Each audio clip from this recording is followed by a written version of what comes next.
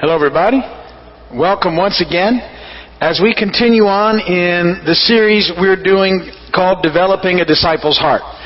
We're looking at various sections of Scripture together to really settle us in who Jesus is and what that looks like and what a life in Him looks like and how important that is for all of us to pursue with all that we are.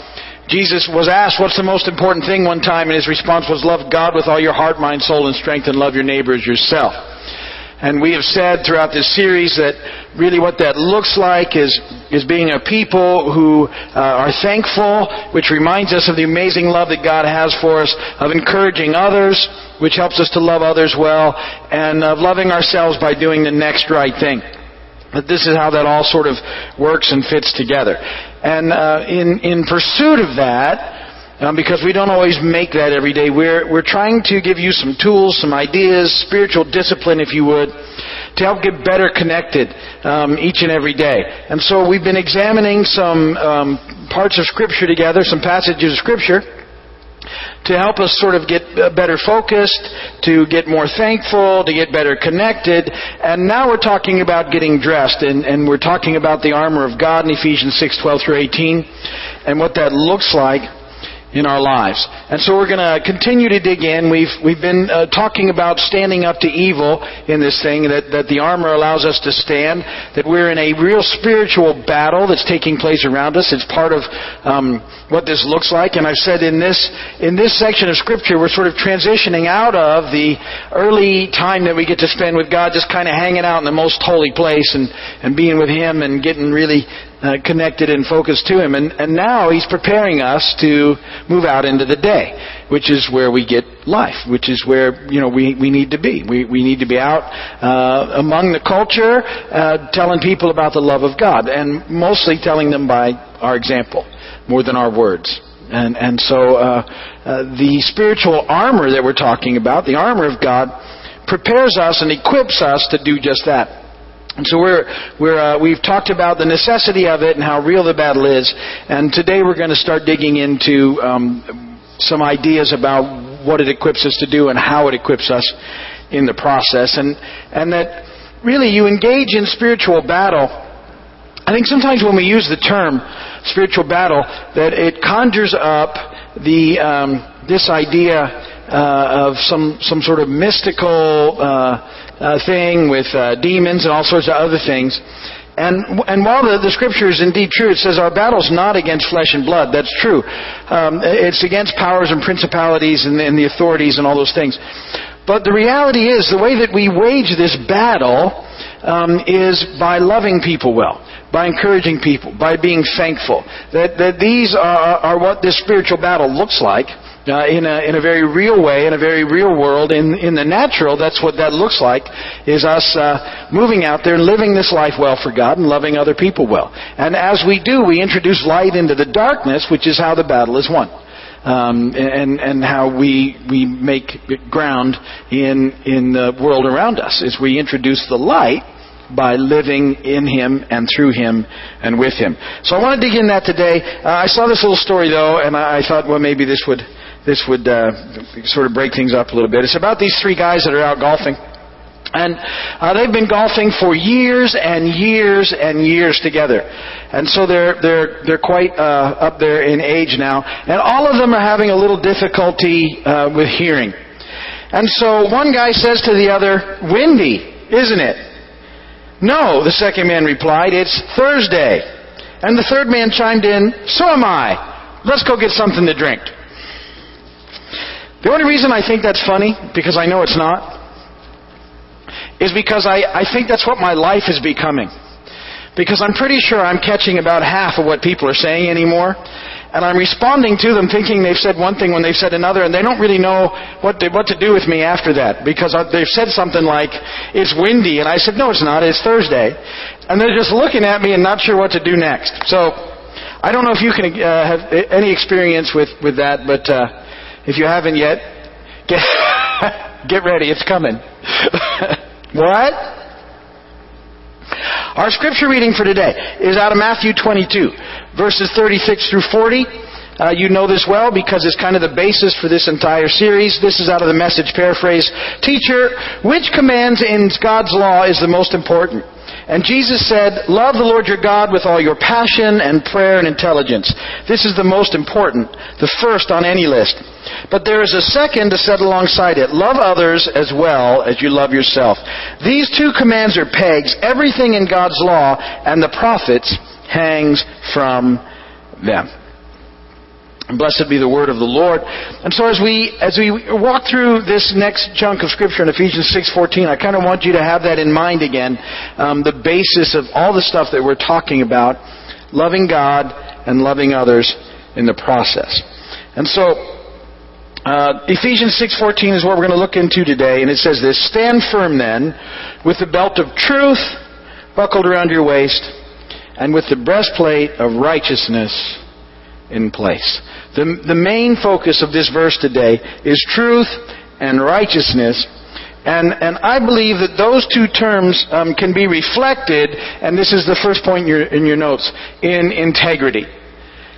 That the belt of truth and the breastplate of righteousness, to me, are all about us becoming a people of integrity. And that this is a huge part of the spiritual battle that we face. Because we're going to have a lot of opportunities in our lives to not have integrity. And it's going to be a constant thing. It's part of these decisions that we're making all the time. And it's what we need to look into. And so when I'm talking about spiritual battle, this is a component. That it's a spiritual battle to be people of integrity in the world around us. And that we have lots of things that are coming against us that try and keep us from having integrity, and yet we need to have it in our life. Integrity, the way that I understand integrity, it's about having your inside match your outside. It's living what you believe. It's not pretending. It's not wearing masks. It's actually being truthful and honest about your faults and your flaws. It's not about pretending to be something that you're not. It's about an honest appraisal of who you really are. And so it's where, to me, integrity is where truth and righteousness intersect in our own lives. And as disciples of Jesus, integrity is a very important character trait that needs to be evident in our lives. It needs to be something that when people who deal with us, both believers and non-believers, they need to know that we're people of integrity, that we're trying to be people of integrity. We're not trying to be phonies. We're not trying to act one way and live another. We're honestly trying to live this thing out the best that we can. And we're trying to live what we say we believe. And we're doing, the best we can with it, but we're messing up from time to time and being honest about that as well. Very important that we get how important it is to be truthful in the world around us and not to be pretend or wear masks, acting like we've arrived in areas when we haven't. Now, in the past here, we've talked about a guy named Barnabas from time to time.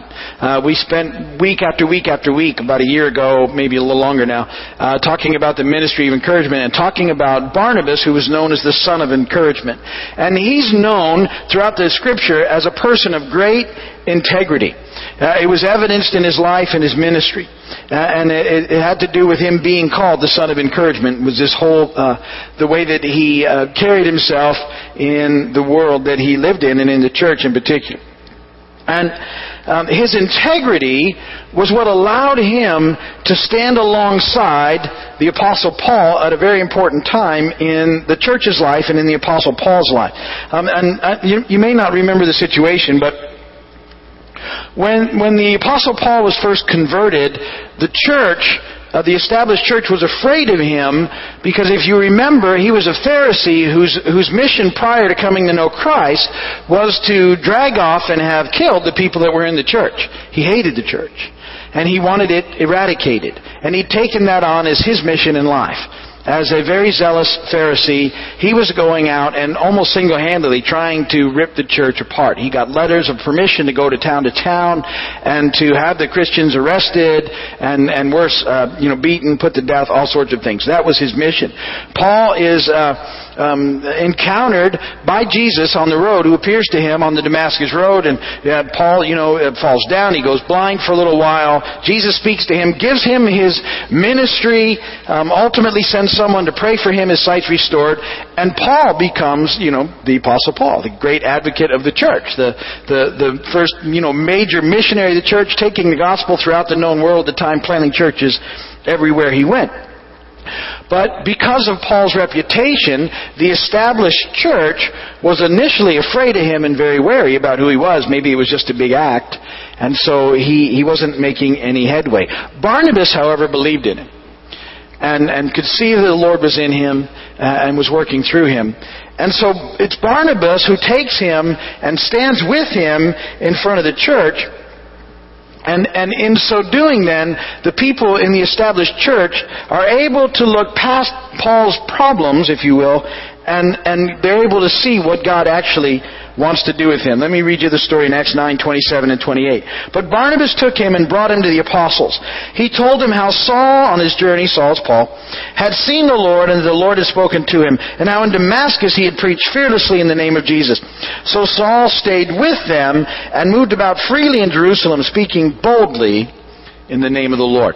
This was so the Apostle Paul spent time in Jerusalem with the church after he'd been accepted by the apostles, but he was only accepted because Barnabas, a person of integrity, had come along and stood beside Paul, which allowed the early church to see who he was and then receive him because of that. So, in a lot of ways, coming alongside and standing with someone is a significant part of being a disciple of Jesus. It's being able to see what God is doing in people. We'll talk about that, and then standing with them and helping them to walk the walk that God has called them to. So it takes integrity. It takes integrity to deal with the second part of this thing, which is a big deal, which is our tendency towards being self-righteous. We have a tendency to be self-righteous. You come by it by your nature, your sin nature, and we come to it through the church. Historic has a tendency to be self-righteous. It's always been a tendency of the established religious community of the day to think they have things figured out, and to begin to get proud in their own way of doing things, to think that everybody else doesn't have a clue, and to build themselves up in their own eyes. And as they do that, they become virtually useless in the world around us, because they lose sight of the mission. This is what happened with the Pharisees at the time of Jesus. They become all about rules, and there was no connection with God anymore. They'd lost it. And so when Jesus came, He was undoing everything that they'd done. He was flipping it upside down and giving that early mission to the church, saying, look, it's not about that. It's about relationship with God. It's about loving God and loving others. That's what Jesus is saying. What's the most important thing? What's the most important rule? And He's saying, no, it's about loving God and loving others well. And so He's introducing this whole new concept. And now what we have to be aware of all the time is that we don't move right back into self-righteousness ourselves. Having come to know the freedom that we have in Christ, that we don't start becoming judgmental and critical and move right back into Phariseeism. Mark 2:16 and 17. When the teachers of the law who were Pharisees saw Jesus eating with the sinners and the tax collectors, they asked His disciples, why does He eat with tax collectors and sinners? On hearing this, Jesus said to them, it is not the healthy who need a doctor, but the sick. I have not come to call the righteous, but sinners. And so a lack of integrity will cause us to become self-righteous and judgmental and not care about people, which was the hallmark of the Pharisees. And the church has to be so careful in the process. I've been reading recently a fun little book called The Rule by Saint Benedict. And he wrote this fascinating book in the 6th century. And it's really a pretty good little read. It's very interesting. But as you read through it, his whole thing is about these rules he establishes for monks in how they're going to connect with God. And at one point he's got 73 rules listed for him, which is better than the Pharisees who had, hundreds and hundreds and hundreds. And they're kind of funny when you look back at them. And one of my favorite rules is that Saint Benedict was the abbot of this monastery, and pretty much what it says is, just do whatever the abbot says. When in doubt, do what the abbot says. Not doing what the abbot says is going to get you in a whole bunch of trouble. But he lays out for them an order, a rule. The hope and it's always the same thing. The hope being that if you put enough rules on people, they won't stray into things that they shouldn't, and they're going to walk a better life with Jesus. The problem is, when you make it all about rules, and I like actually a lot of the stuff that's in that monastery is pretty cool, but all of a sudden they can begin to get self-righteous because they're following the rules, and it becomes less about their relationship with God and more about following the rules. And that's what we have to be careful. That's the trap. That's the thing that'll get us, because we'll be looking like we're following all the rules, and then you start sneaking around doing stuff you shouldn't instead of being honest and real, and you get self-righteous in, well, I follow all the rules. And so it makes us look differently at people around us, and we have to be very, very careful in the process. So what do? Little point A under number 2. We have to know, as people of integrity, that we're all broken. We're all broken. Every single one of us is broken. Until we come to grips with our own brokenness, we'll never come and stand alongside the broken. We'll never be able to stand against evil and stand alongside the broken. Integrity allows us to admit our own mess. We're born broken. From our earliest stages in life, our main concerns are pleasure and avoiding pain. And we live in a fallen world, sin abounds, and all of us have sinned in the pursuit of pleasure and pain-free living. I've expanded on that in lots of different messages, but it's a reality. That's a reality that we deal with. Even when we come to Christ, it's a reality. And you can't legislate that stuff out of your life. The only way that you begin to make progress in those things, where your inside and your outside match, is that you keep getting closer to Jesus, and by the power of the Spirit, He begins to help you no longer pursue things that there's no life in. And you begin to realize it over time. So, we're all broken. The second thing, and I've introduced this to you several times, I keep like bringing it back up because I hear it in lots of ways reflected in the way that we look at life all the time, so we need to get back to it. And that's a little thing that I like to call the sin scale. The sin scale, that's point B. I've told you this before, it's a Steve-ism. If you look in the Bible for sin scale, you're not going to find it. It's one of my little things. And what the sin scale is, to me, it's a picture of something that was invented by the self-righteous. And it's a scale that arbitrarily determines how bad sin is. Just based on what we think about. We think some sins are little sins, and some sins are big sins. It gets reinforced all the time that, the little sins don't matter, it's the great big sins. And yet, who gets to determine which is a little sin and which is a big sin? Because it's all sin. See, that's the problem. And when you look in the Bible, you find like a little sin, what I think we call a little sin is gossip, is actually spoken more about than the big sins that we go, those are the big sins. And yet we don't really believe it, because most people engage in gossip. And if we really thought it was a big deal, we wouldn't do it. Or we'd, start trying to get some help with it. But see, it doesn't pop on the scale very big to us. But it's apparently a big deal to God.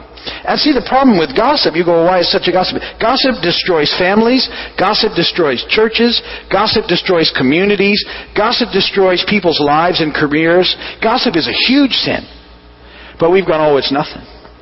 And we stop worrying about it, but we need to, see, because people of integrity shouldn't do it. I really try not to talk about people that aren't present. I try and I just try and steer those conversations into something else. Sometimes if it keeps going, I'll actually say, okay, I'm just not comfortable talking about it. They're not here. Somehow trying to stop it.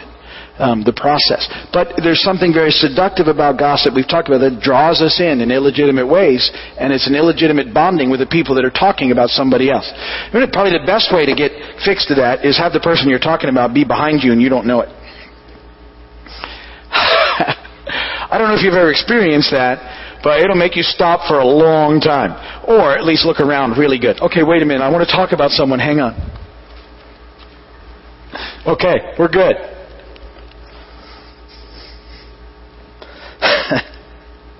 Sin is sin.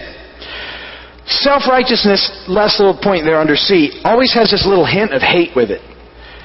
Sometimes there's a big flavor of hate, but there's always a little bit of hate in self-righteousness. And it's masked a lot of times. And I think we've probably talked about this before. There's a saying goes around, and I've used it, maybe you've used it before, and I'm not picking on anybody that uses it. I just want you to examine the saying when we're talking about this. And the saying is, we're supposed to hate the sin, but love the sinner. And at some level I get that, and it makes sense to me because part of it's true. The problem is, if you're relating to someone with that in your mind, I promise you they're not feeling loved. You're just not, because you've labeled their sin to the point that's all you're really dealing with, and they feel it, they get it, they can tell that you're treating them differently, and that's not what's supposed to happen. When Jesus was called out by the self-righteous for hanging out with the sinners and the tax collectors, don't you like that every generation has their own worse than sinners? There's sinners, and then at the time it was tax collectors. So they were worse than sinners. The tax collectors were not allowed in the synagogues. They weren't allowed in people's homes for dinner. They weren't allowed anywhere. They were completely cut off. The sinners could kind of come and go into a different section, but tax collectors couldn't. Every generation has their labeled sin that's worse than any other sin, and use them as sinners and whatever. So this whole process, if you treat people labeled like that, you're ultimately saying, I'm just better than you. And they just right away know that you're not sincere. And it keeps us from being people of integrity and having any impact. So what do we do? How do we relate to the broken? Fortunately, we should be able to get some of this because we're broken ourselves, as long as we admit it. And that's what we need to look at, which is true righteousness. Last point, number 3, true righteousness. Again, Matthew 22:36-40, this in the NIV. Teacher, which is the greatest commandment in the law? And Jesus replied, love the Lord your God with all your heart, with all your mind, soul, and strength. This is the first and greatest commandment. And the second is like it, love your neighbor as yourself. All the law and the prophets hang on these 2 commandments. So how do we do that? How do we love God, love others like ourselves? We're talking about that all the time, but here's just some little follow-through in the spiritual battle. One of the things that true righteousness does is, little letter A, always sees the beauty of people's potential. You hear that here a lot, because I just think it's one of those lessons that we got to have ingrained in us. I talked about it Wednesday at church. It's one of those things that we have to be able to do. Rather than look at people and just label them by whatever sin you want to label them with, you got to ask God to help you see the beauty of their potential. Because that's how God saw you and sees you. And I'm so thankful that when God looked at me before I knew Him, He saw what I could become. And He can still see where I can go from here. And He never just gives up on me. And so we're not supposed to look at people that way either. What Jesus did. See, here's the deal. Jesus never condones sin, but He doesn't let it be the focus when He's dealing with people who don't know Him yet. He just doesn't allow the sin to be the focus. He never says, oh, it's no big deal. He just doesn't let it become the focus. What's the focus? Is Him relating to who's ever there. That's the focus. That's what matters. And that's what He does so well and what He demonstrates so well. True righteousness is grace-filled. That's a little letter B. Jesus could look at people like that and relate to people like that because He exemplifies a grace-filled life. He loved people, and here's the thing, people knew it.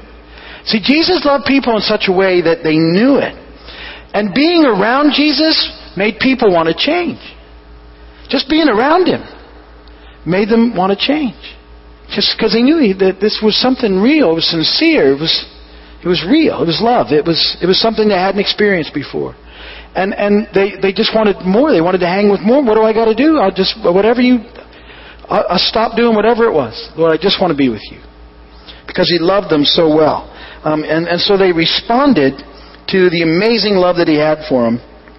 And that love is what true righteousness looks like. That amazing love that Jesus showed him is what comes from people that are living in the righteousness of God. Point C, it's displayed in love. It's just displayed in love. It doesn't take sin lightly. It understands that people are really only healed from brokenness in the context of a loving relationship with God. What that means is the only thing that really moves us away from the things that we shouldn't be doing is a desire to live a life that pleases God in response to His love for us. I hope you get that. See, that's the only thing that will ever cause you to change. The only thing that brings real and lasting change is a desire to live a life that pleases God in response to His love for us. And so, as we dress ourselves in truth and righteousness, it allows us to stand alongside the broken as we become a people of integrity, always challenging our own Phariseeism, our own self-righteousness, and trying to love and see people the way that God does. That's how we engage in the battle with truth and righteousness. We become people of integrity who love on people the way that Jesus showed us how to. And so we'll stop there for this week. We'll pick up verse 15 and 16, I believe, next week. If you're watching my video on television, thank you so much for watching and being a part. If you need anything, you need prayer or anything, you can write us or email us, and we'll do whatever we can to help you in that process. Thank you for your valuable time that you spent with us, and we look forward to seeing you next time at Vineyard Community Church.